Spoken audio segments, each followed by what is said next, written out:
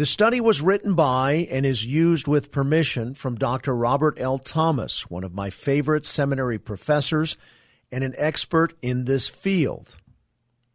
For convenience, recognition of the New Testament canon by the church may be divided into three periods. First, AD 70 to 170, second, AD 170 to 303, and third, AD 303 to 397. This study will focus on the first period. Testimonies from AD 70 to 170 on a canonical collection. The first period was one of circulation and gradual collection. From the beginning, most writings were circulated individually, yet as the period wore on, they were gradually collected. There are two reasons why this process required so much time. One, communication was poor in comparison with modern standards. And two, oral testimony from the apostles and other eyewitnesses was preferred over their writings. However, this preference changed as the period progressed. Clement of Rome. Among the early church fathers, Clement of Rome furnishes a very important link in tracing the church's recognition of the canon. Clement lived from around AD 30 until about AD 100. He was overseer of the church in Rome from AD 88 to 97. His letter, 1 Clement, offers advice on how to overcome certain problems. Clement quotes the Old Testament very frequently and uses formulas similar to the New Testament.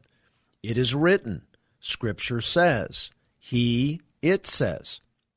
While he does not use these formulas when drawing from New Testament books, he does attribute equal authority to New Testament sources. When quoting Jesus' words along with the Old Testament, he accords them equal authority. 1 Clement 13, 1 through 4, and chapter 46, verses 1 through 8. Moreover, he appears to have known at least one synoptic gospel and perhaps more than one. Of these, some argue that he most certainly knew Matthew. Clement also attributed the same authority to the apostles as he did to Christ, since they were appointed by Christ. 1 Clement 42, verses 1 through 2. He clearly viewed the apostolic generation as belonging to the past. 1 Clement 44, 1 through 2. Since the apostles were not personally present, he appealed to their writings for guidance. He specifically identified 1 Corinthians. In addition to his knowledge of Matthew and 1 Corinthians, Clement shows familiarity with Hebrews and Romans. Furthermore, he has probable allusions to Acts, Galatians, Ephesians, Philippians, 1 Timothy, Titus, 1 Peter, and James, and possible references to Colossians and 2 Timothy. The kinds of allusions in Clement may be illustrated by the following. He shows dependence on Paul and James by choosing the same two examples of justification they used. Through faith and hospitality, a son was given to Abraham in old age, and by obedience he offered him a sacrifice to God. 1 Clement 10. Through faith and hospitality, Rahab was saved. 1 Clement 12. We are not justified by ourselves, nor by works which we have wrought in holiness of heart, but by our faith, by which Almighty God justified all from the beginning of the world. 1 Clement 32. Let us then work from our whole heart the work of righteousness. The language of Hebrews is repeated so often that one old tradition says Clement was the author. His familiarity with Hebrews is reflected in the following. Through him our Lord wishes us to taste of immortal knowledge, who being the brightness of his majesty is so greater than angels, as he hath obtained by inheritance a more excellent name. 1 Clement 7. Clement reflected that the church in Rome before the end of the first century welcomed the teachings of several apostles, yet there is still not a formal theory of a New Testament canon. There is an authoritative tradition from Jesus and the apostles, but it does not yet have a specific form.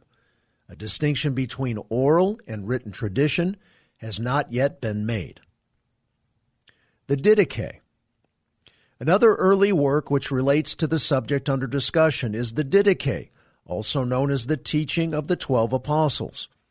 Though its dating is uncertain, it probably was written during the first half of the 2nd century, possibly AD 120. This writing uses Matthew and Luke and shows a familiarity with most New Testament books. It introduces itself as the Lord's teaching to the heathen by the 12 apostles. The warning of Deuteronomy 4:2 about not adding or subtracting from the word of the Lord is applied to the apostolic teaching, Didache 4:13. This document blends together apostles and prophets and emphasizes the need to distinguish between true and false prophets. The issue is to identify what is authentic and apostolic. To the author of the Didache, the standard of a New Testament canon involves something written. The principle of apostolicity led to production of written works over oral tradition. The Epistle of Barnabas. The Epistle of Barnabas, an early 2nd century product, was probably written around AD 130. Though falsely attributed to the associate of Paul named Barnabas, it still contains helpful information regarding the status of canonical recognition. Its relationship to the Didache is shown by its use of the same two-ways tradition of ethical paranesis as is found in that work, Barnabas 18:21, Didache 1:6. Most of the epistle wrestles with the problem of continuity and discontinuity between the Old and New covenants. Barnabas resolves the problem by concluding that Israel never actually received the Old Covenant, and so God gave it to the church. This allows the epistle to appropriate almost anything to the church from the Old Covenant through allegorical or typological exegesis. This allegorical gnosis eventually came into full bloom in the heresy of Gnosticism. As problems of Old Testament interpretation increased, along with the heresy of Marcion, who disallowed the Old Testament, it was natural for the church to become more conscious of a complementary body of Scripture in the New Testament. Neither should it come as a surprise to us when Barnabas cites Matthew 22:14, "Many are called, but few chosen," with the introductory formula, "as it is written." Apparently, the writer held at least one of the synoptic Gospels to be graphe, and to have authority equivalent to that of the Old Testament. Clement's second letter to the Corinthians. A pseudonymous letter, Clement's second letter to the Corinthians, was probably written before the middle of the 2nd century. It is a sermon that distinguishes ta Biblia from oi apostoli. In other words, it distinguishes the Old Testament from the apostolic writings. The quotation, "I have come not to call the righteous, but sinners," Matthew 9:13, Mark 2:17, and Luke 5:32, are introduced in this work by the words, "And another scripture also says." Ignatius of Antioch. Ignatius of Antioch is another significant figure in tracing the church's recognition of the canon. He wrote 7 letters on his way to Rome to be martyred. His death came sometime during the last decade of the reign of Trajan, the Roman emperor, AD 87 to 117. 6 of these letters were to churches in various cities, and the 7th was to Polycarp, overseer of the church of Smyrna. Ignatius advocated that Christian prophets should be heard because they had lived according to Jesus Christ and were inspired by his grace, Magnesians 8:2. He wrote that Christians should love not only the gospel and the apostles, but also the prophets, because they had announced the advent of Christ and became his disciples, Philippians 5:2. For Ignatius, Jesus Christ was the full revelation of God, and the Old Testament was on the same plane of authority, though less complete. He felt strongly about the authority of his own office of bishop, but made no claim of authority equal to that of the apostles. Looking upon them as apostles, he pictured himself as a convict, Romans 4:3. Ignatius shows a knowledge of many New Testament books. His writings reflect a familiarity with most of Paul's epistles, especially Romans and 1 Corinthians.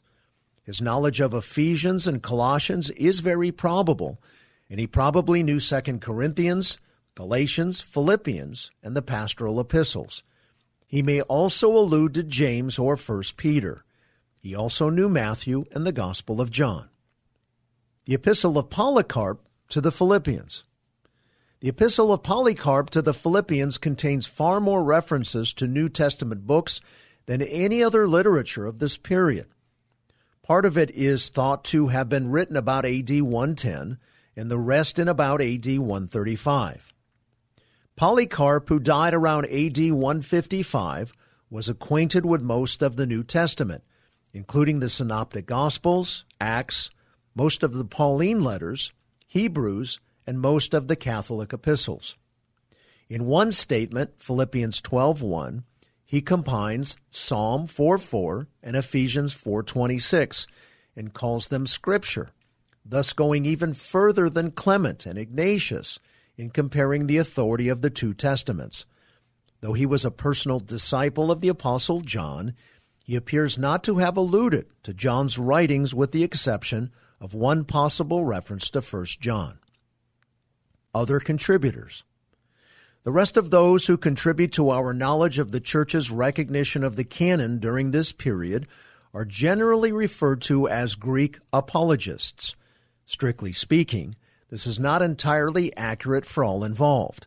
Yet, limited space prohibits a discussion of testimonies from Papias, the shepherd of Hermas, Justin Martyr, Marcion, Tatian, and the Clementine homilies and others.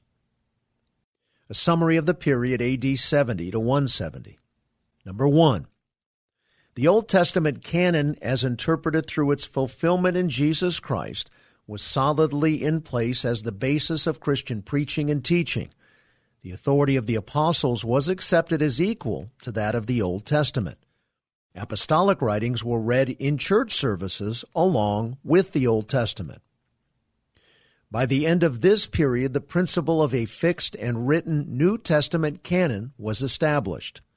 Number 2, by the end of this period, the extent of the New Testament canon was known to include the 4 Gospels and only the epistles of Paul. The remainder was still vague. And number 3, only 2 Peter of our present 27 books remained unnoticed during this period. The Apocalypse of Peter is the only candidate outside the 27 that retains some favor regarding canonical recognition. However, it was by no means accepted by all sectors of the Church. This concludes our Bible study for this week. May God bless you deeply. As always, thank you for all you do on the Hill. And for our great country, this is Frank Sontag.